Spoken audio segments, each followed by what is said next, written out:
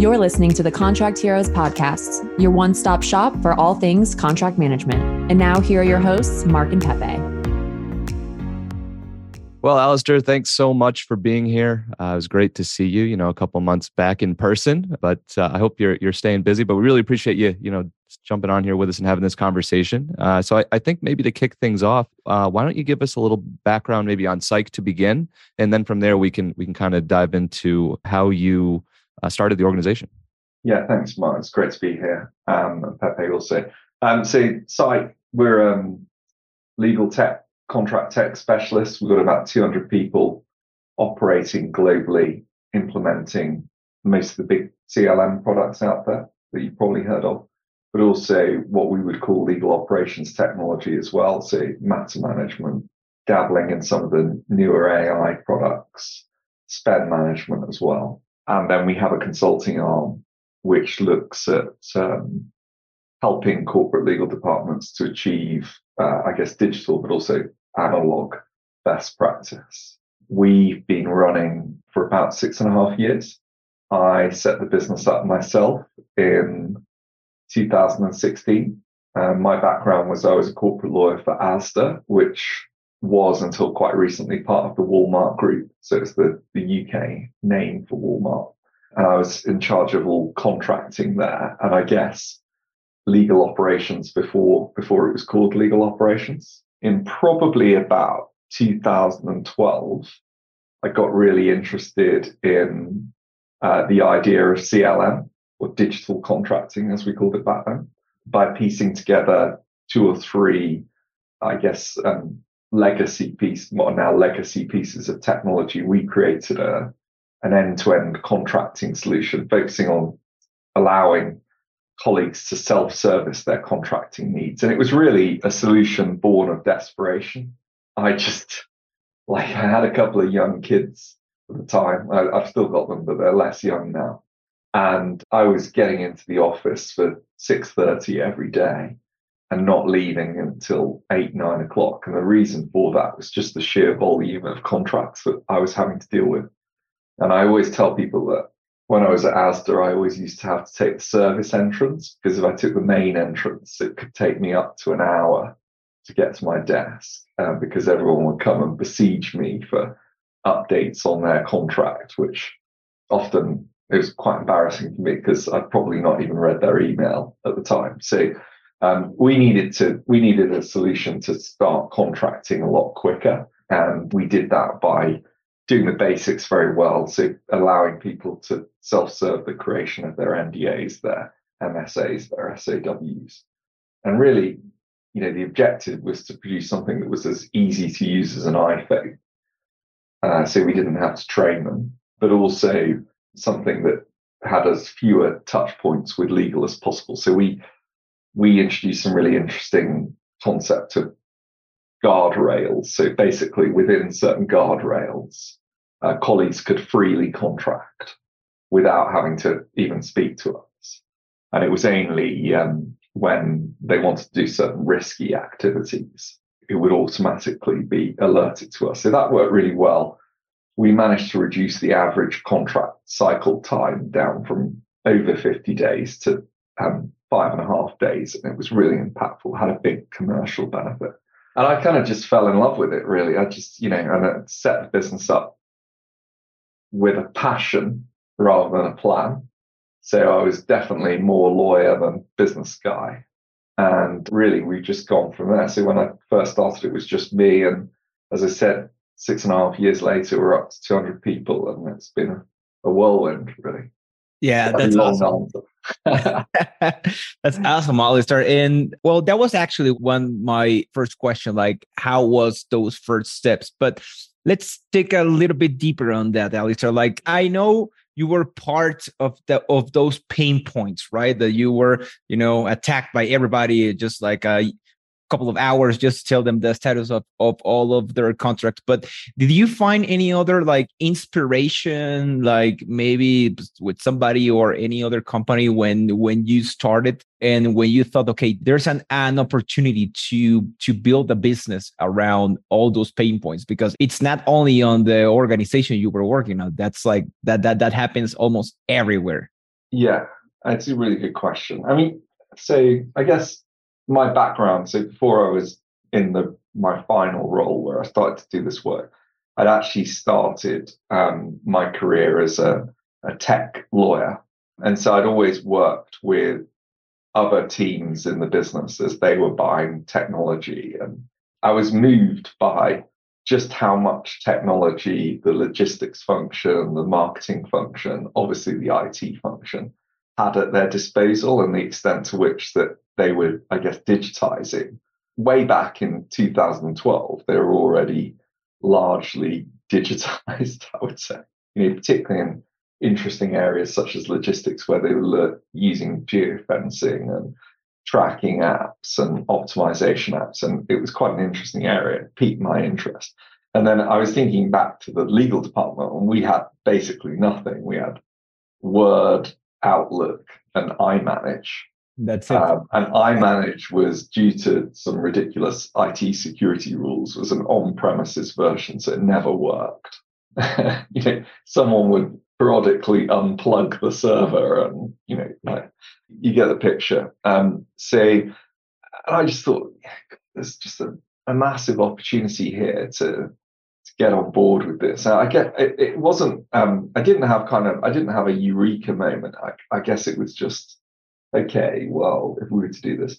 And then there's a lady called Catherine Bamford. You guys may or may not have met her. She is kind of in the UK anyway, she's the document automation queen, really. She was doing it, very early, and working very closely with Contract Express in the early days, which is the product I used. She was working at Pinsent Masons, the law firm at the time, and I think someone introduced us. She showed me how Pinsent Masons were using technology to automate their employment contracts. The employment contracts that they were producing for Asda. And I saw just the power of how, for a few simple questions, you could put together a robust contract. And I guess at that moment, my desire to digitize met with, okay, well, this is something that we can, this is a technology that's reached a level of sophistication that it can actually help, and we can do this. I guess I just went from there, really. I mean, the business actually has always iterated rather than it's not been super planned. Like, we have sensible, even now, it's quite big. I guess it's a proper company now. I always tell people we have targets that we try and hit, largely based on, we've got 200 people, we've got a lot of mouths to feed. We want to grow, we want to do well, but little direction under that targets. We like to trust our people to kind of get on with it, fail quickly, and get to the right solution. I'm sure you guys go through the same thing, really, with your business. It's fun. It's fun because it's an agile way of working. Right.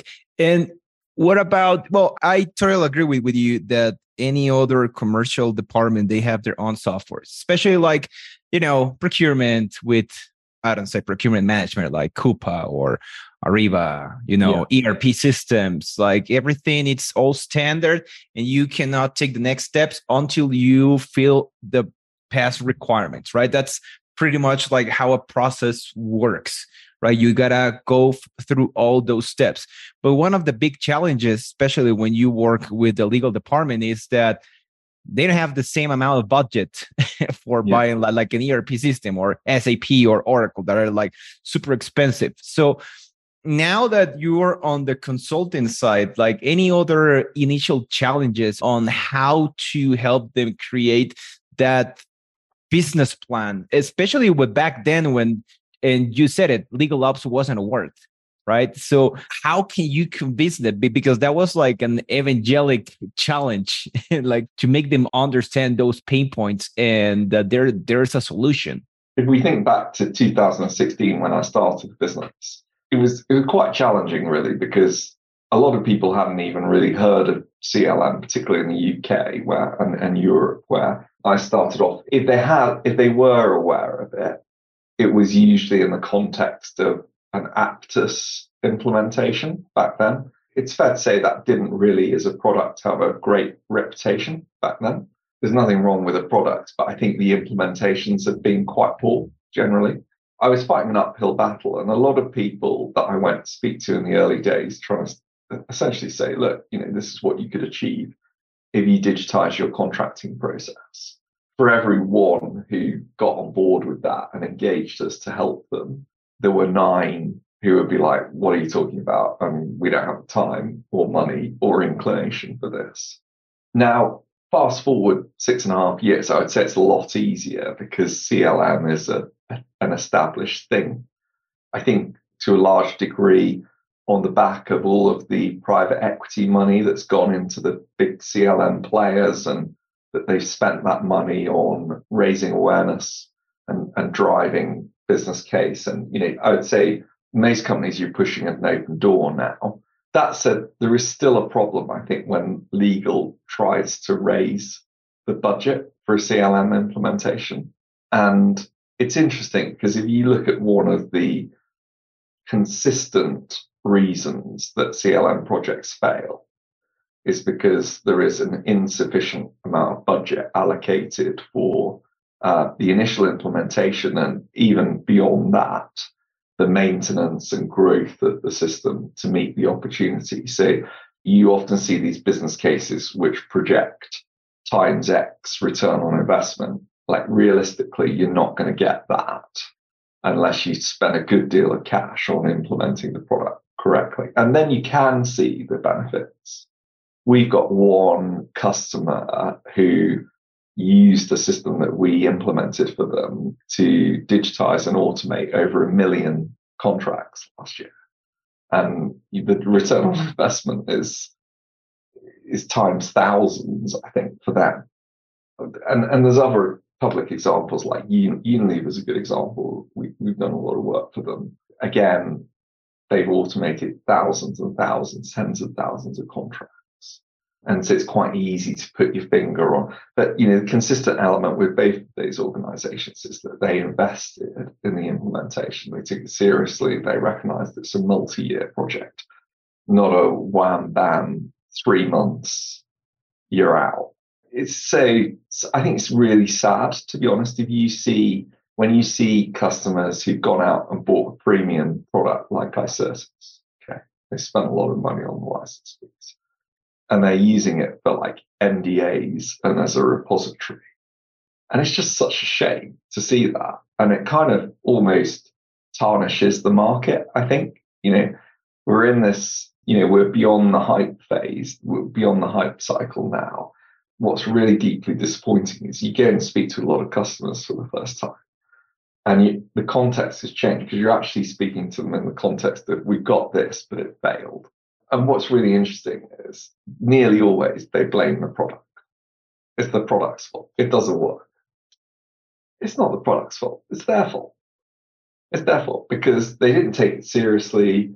They didn't engage people with the right skill set. So clearly, if you're going to do a CLM implementation, it's helpful to engage someone who's done one before, or hopefully 10 or 20 or 100. Because then, you don't have to make the mistakes that tarnish these quite complicated projects. And I think this is something that has been perpetuated by the vendors as well. There is a danger of underestimating the implementation effort. So even now, I watch, if I go to Clock where we met, I again speak to the vendors, and quite often I'll do that in a kind of off the record. I just want to go and see how they're selling the product. It's interesting. And, you still get that, oh, it's easy. You'll be up and running in 3 months. It's total BS. I mean, really? I've never, ever known anyone up and running in 3 months. I've never heard of it. I don't think it's not possible. Maybe you can get a couple of documents up and running in 3 months, but maybe an MVP, right? Like something very simple, which makes sense. Demonstrate the value. That's possible. Yeah, and I think one of the main pitfalls that we've seen for technology implementation, I don't know if this was part of the World CC article, this one of the old ones, the 9 pitfalls or 5, I can't remember how many pitfalls there are, but one of those especially is that when they only focus on the product, on the vendor. And we've seen right now on the market, especially with there's a recession and people are cutting their budgets a lot.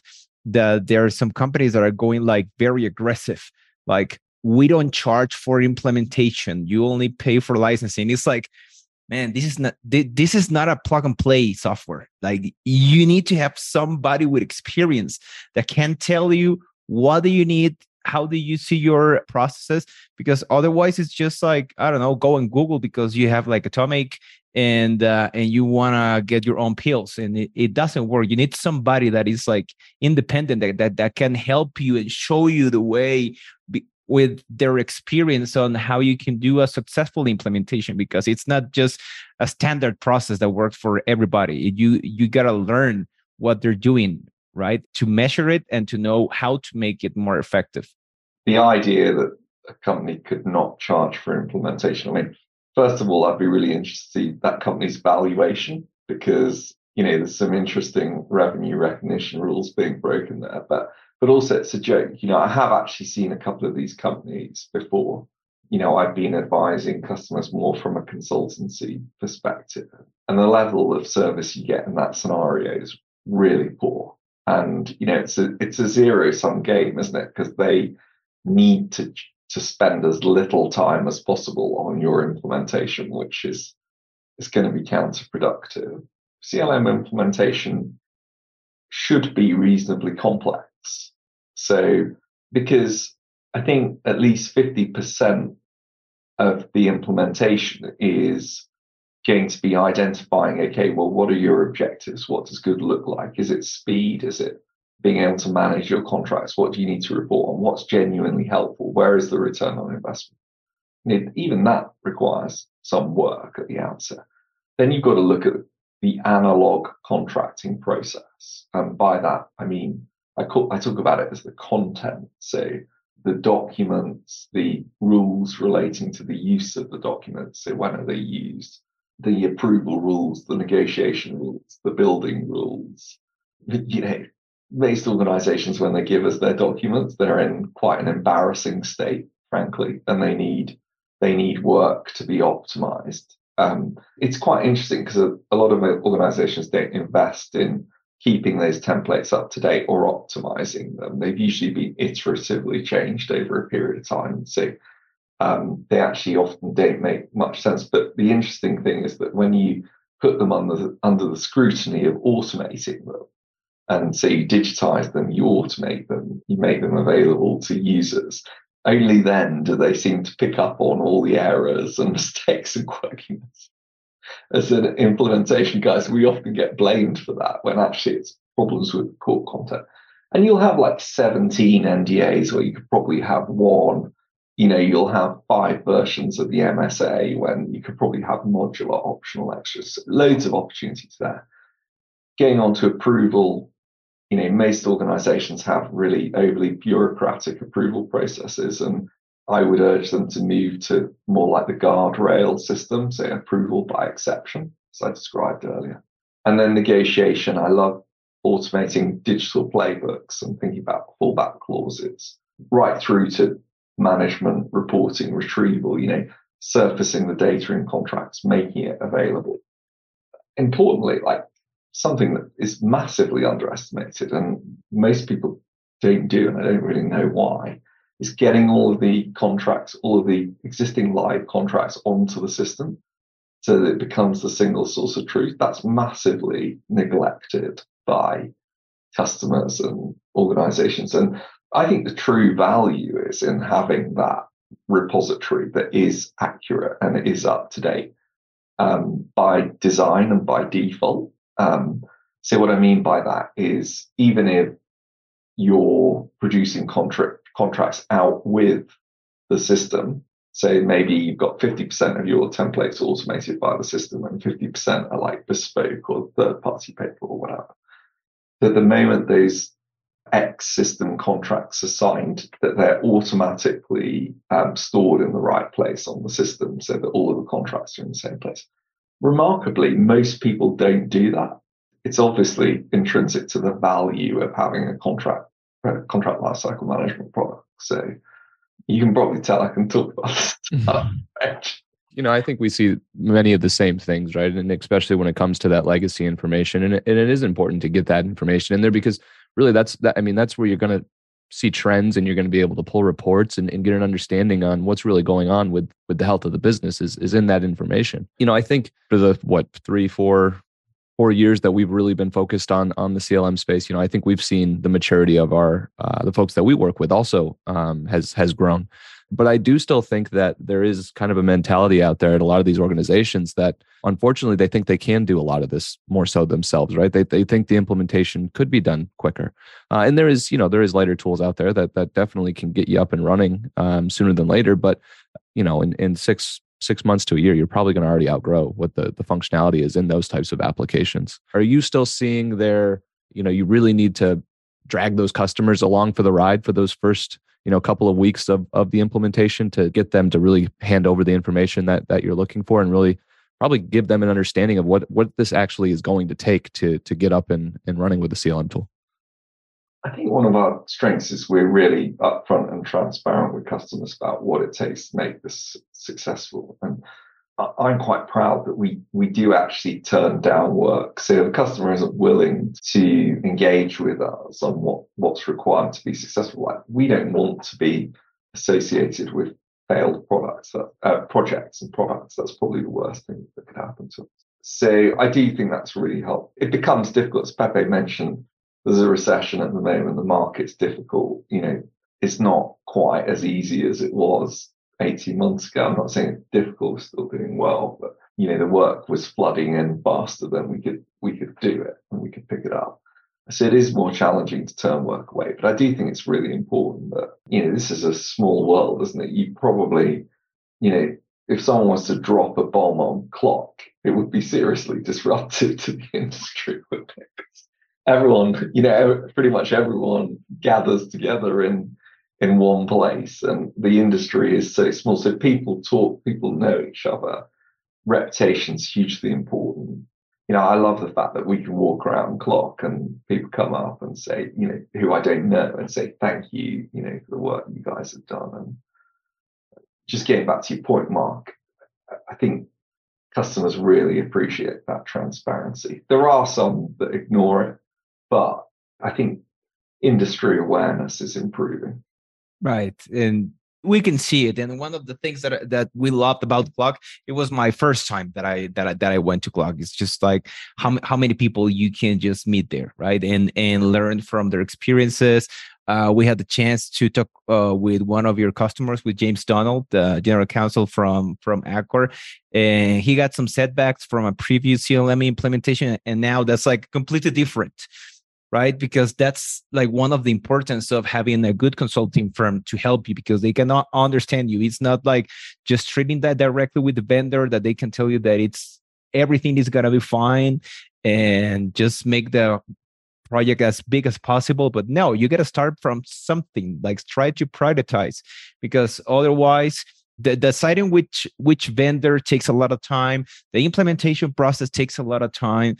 But the adoption and the training, that's another whole story. And if you don't have like a process on how to create a solution, especially for a company with that size, right? It's not going to be successful. And like you said, everybody knows everybody now, especially if you go to Clock, if you go to the World CC events. And if something doesn't go as planned, a lot of people is going to know. So you got to be very, very careful with that. Yeah, I freak out about that kind of stuff. I was smiling when you mentioned James, because I was actually arranging a golf match against him. He's visiting the UK. I'm 1-0 up. I'm going to use this public forum and say I'm 1-0 up in golf with James. So he's come over to the UK for some revenge this summer. Okay. And we probably won't be talking about CLM implementations while we're on the course. We'll be concentrating. That's great. No, I want to. I definitely need to start bringing my clubs when we go to Clock next year. So yeah. You need to. I think we're looking to have a tournament next year. So. Good. Well, that's exciting. Yeah. Being that you have been in the space for a while, you've been on both sides of these implementations, working with these products. What do you think the future holds? What does the next 12 to 18 months hold for the CLM space? Any big changes coming? Any predictions? Anything like that? Yeah, I think there are going to be some changes, actually. I think we talked a little bit earlier about reputation, and I think reputation is going to become quite an important factor. I think there's a load of really disgruntled customers out there now, and I'm not sure that they're quite talking to each other yet. I think, the market will bring them together, and I'm fascinated to see how that plays out.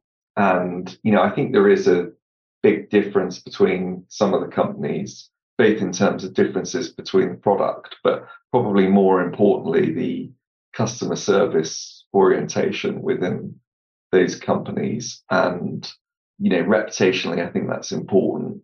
I think it's important in terms of the success of projects. I think we're going to see some really interesting stuff around, are the first or second generation of companies that bought CLM, are they going to renew or are they going to move? Because there are a hell of a lot of big companies who are up for renewal in the next 18 months or so.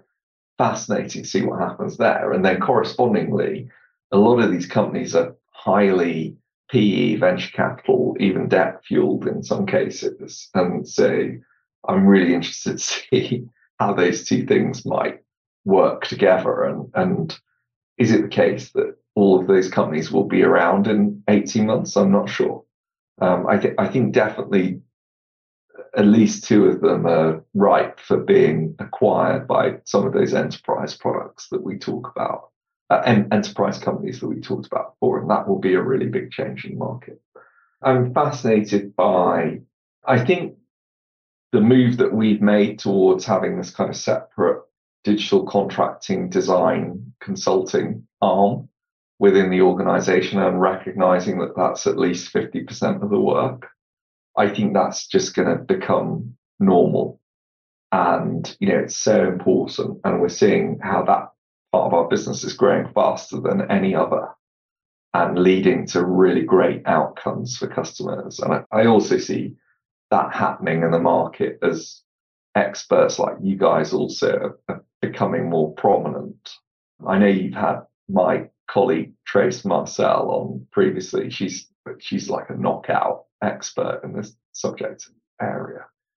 And just seeing the work that she does with customers, for example, it's so valuable. And there are others, not working for my organization that have written books on the subject. And, I think it's really fascinating. And then finally, I think Gen AI and LLMs, like we've got to talk, we can't have a podcast without talking about that. But I'm fascinated to see they are used as part of an implementation project. We're exploring at the moment using prompt engineering to do some of the configuration coding for us. And ostensibly it's a threat, but I think it's just I don't think the market will go away. I just think it will lead to better outcomes for customers, so quicker, faster implementations, but probably with larger scope. So I mentioned earlier about NDAs and repository only or MVP only, and we never get past that phase. I think that will probably make it more affordable to actually implement a CLM system for most of the organizations. Right. So there's a lot of things that is going on. Yeah. By the way, Tracy Marcel episode is coming next Monday. Right now we're in July 24th. So it's going in the 1st August. Yeah, 1st August, I think. Correct. It's going to be good. Yeah, we also had Lewis Brett from last year at the World CC. So we already got 3 from your team. You're the third one, Alistair. You were the missing part.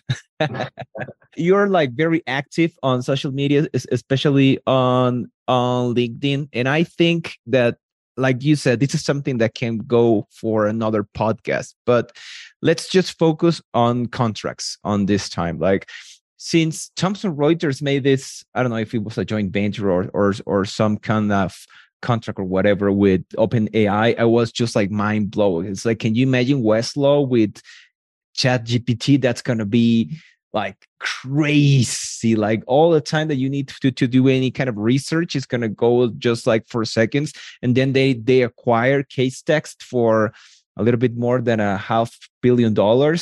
Like, how are you envisioning that? Like I've seen that on your post on LinkedIn, you're like very active and very excited about AI. We actually had a conversation a couple of months back with Zach Abramowitz about the AI on CLM, but I would like to have your perspective. Like, how do you envision in the next 12 months? Because right now it's just like it's going like rocket. Like everything, every week there's something new. I know. Elon Musk is gonna go. He's on AI. Like everybody is going with AI. But in your experience, or with your customers, like how do you think people should approach on these new tools? I think the first piece of advice I would give, first of all, I would echo your comment. It's moving super fast. And I am incredibly excited about what we're going to be able to achieve in short order through this new technology. I think it's probably the single most transformative thing to happen, not just to the contracts industry, but the wider legal industry in some time. And I think, and I guess my first advice to listeners would be, don't go out there and buy some startup product thinking it's going to be a panacea to all of your legal problems. I think you're going to see a massive amount of market consolidation. You've already seen that with Thomson Reuters acquisition that you just mentioned, but also the core products. I mean, Ironclad have already got some outstanding capability out there. DocuSign, it's definitely coming. I've seen what they're planning to build. I'm less familiar with the other vendors, but no doubt they'll have their own roadmaps as well. And one of the things that we're doing at the moment is, while we're waiting for all that, and also critically, we're waiting for Microsoft's Copilot tool, which is what was demonstrated working in tandem with the Thomson Reuters data sources like Westlaw and Practical Law that you mentioned earlier. While we're waiting for all of that to come available, Psychobeam, we're a gold partner with Microsoft, so we get certain advantages. And we've been experimenting with doing some of this stuff in our own environment. And it's fascinating about what we've been able to achieve. I'll narrow it, because otherwise I'll end up talking all day just on this subject. But just looking at a contracting perspective, being able to quickly review a contract versus a playbook, which we've taught the AI on, and to pick out how the contract contravenes the playbook. Fascinating. And then beyond that, to actually suggest alternate clauses, to suggest an amended red line version of that document. And the fact that we can do this already with limited budget in a couple of weeks is, quite frankly, frightening. And so, I think that's something that hitherto the CLM companies have never really cracked, that automated review and negotiation. So I think it's really fascinating. And then also, getting to the point earlier about getting all of your contracts in one place. So what we've done is put all the site contracts in one place, and we're asking the AI questions about those contracts. So tell us on a basic level, tell us all of our contracts with Acme Corp, and then tell us all of our contracts that are expiring next week. And the facility to, rather than having to kind of pre-program this as a report field within your CLM database, to just be able to intuitively interact with the AI and get to the right answer very fast. So exciting. I mean, it's going to be fantastic. Just taking a right turn for a moment, I think in terms of disruption, to me, this is just going to enhance the CLM market, the digital contracting market. I only see opportunity for my business in this development. Where I do think that Gen AI might impact on organizations is advisory legal services. And I'm just picking up on your point about, how crazy it is to think of Westlaw and AI working together. It's really interesting that, whereas previously you'd have had to probably phone a lawyer to say, tell me about the diversity employment regulations in South Africa, for example, and then to have a conversation about that. from my own experience, like our South African lawyers are very good, but it's often a bit of a stilted experience, that process, because you then have to get an engagement letter and you have to, maybe they misunderstand the context, blah, blah, blah. To have AI trained on your own risk parameters, trained on how you ask questions, and then with access to relevant legal materials and being able to produce, anyone's going to be relying on this for something which is ultra high risk. And, frankly, you want to go to a lawyer for an insurance premium. But to get to the answer on something, or near, fairly reliably 80% right on something really fast, I think that's going to be very disruptive to legal advisory services. I really do. I don't think it'll be long before the answer's as good as the lawyers or better. And so it is going to be hugely disruptive. I know the legal market in the US particularly is huge. So I think it's very exciting. Yeah, that's interesting. It's definitely a different perspective, a different functionality there than how we usually talk about AI on the show, because it's so focused on the CLM portion, which I do think that's coming a long way, right? Like, as we said, a lot of these publishers are all coming out with their own forms of AI. And I think, it's going to help a ton, like you said, with the legacy data migration and extraction. I think as of right now, and I think at least for the 12 to 18 months, we're probably still going to need some manual review when we're talking about legacy information. But obviously, just having that functionality helps a ton to get things done faster and at a higher volume. But Alistair, this has been fantastic. We really appreciate you coming on and having a conversation with us. If folks want to learn more about Psych, best place to do that, the website, anywhere else that you'd recommend connecting with you on? Yeah, website, or just feel free to drop me a line. I'm fairly open on LinkedIn. So Pepe was saying I'm quite active on LinkedIn, and it's amazing some of the conversations that it gets you into. And, I love the fact that one of the best things about LinkedIn has got to be the facility to just ask your LinkedIn community a question. And I love the responses. So anyone can engage with me through that medium. Well, fantastic. Well, hey, thanks for joining us again. And thanks everybody for listening to another episode of Contract Heroes. Thank you, guys. Thank you. This episode of the Contract Heroes is sponsored by Coho Consulting. Coho helps organizations of all shapes and sizes find, implement, and manage their chosen CLM tool. Whether your project is buy or sell side led, Coho can help you navigate the waters of the CLM space to make sure that you're getting a product that's going to fit like a glove for years to come. If you'd like to learn more about Coho, visit their website at kohoconsulting.com.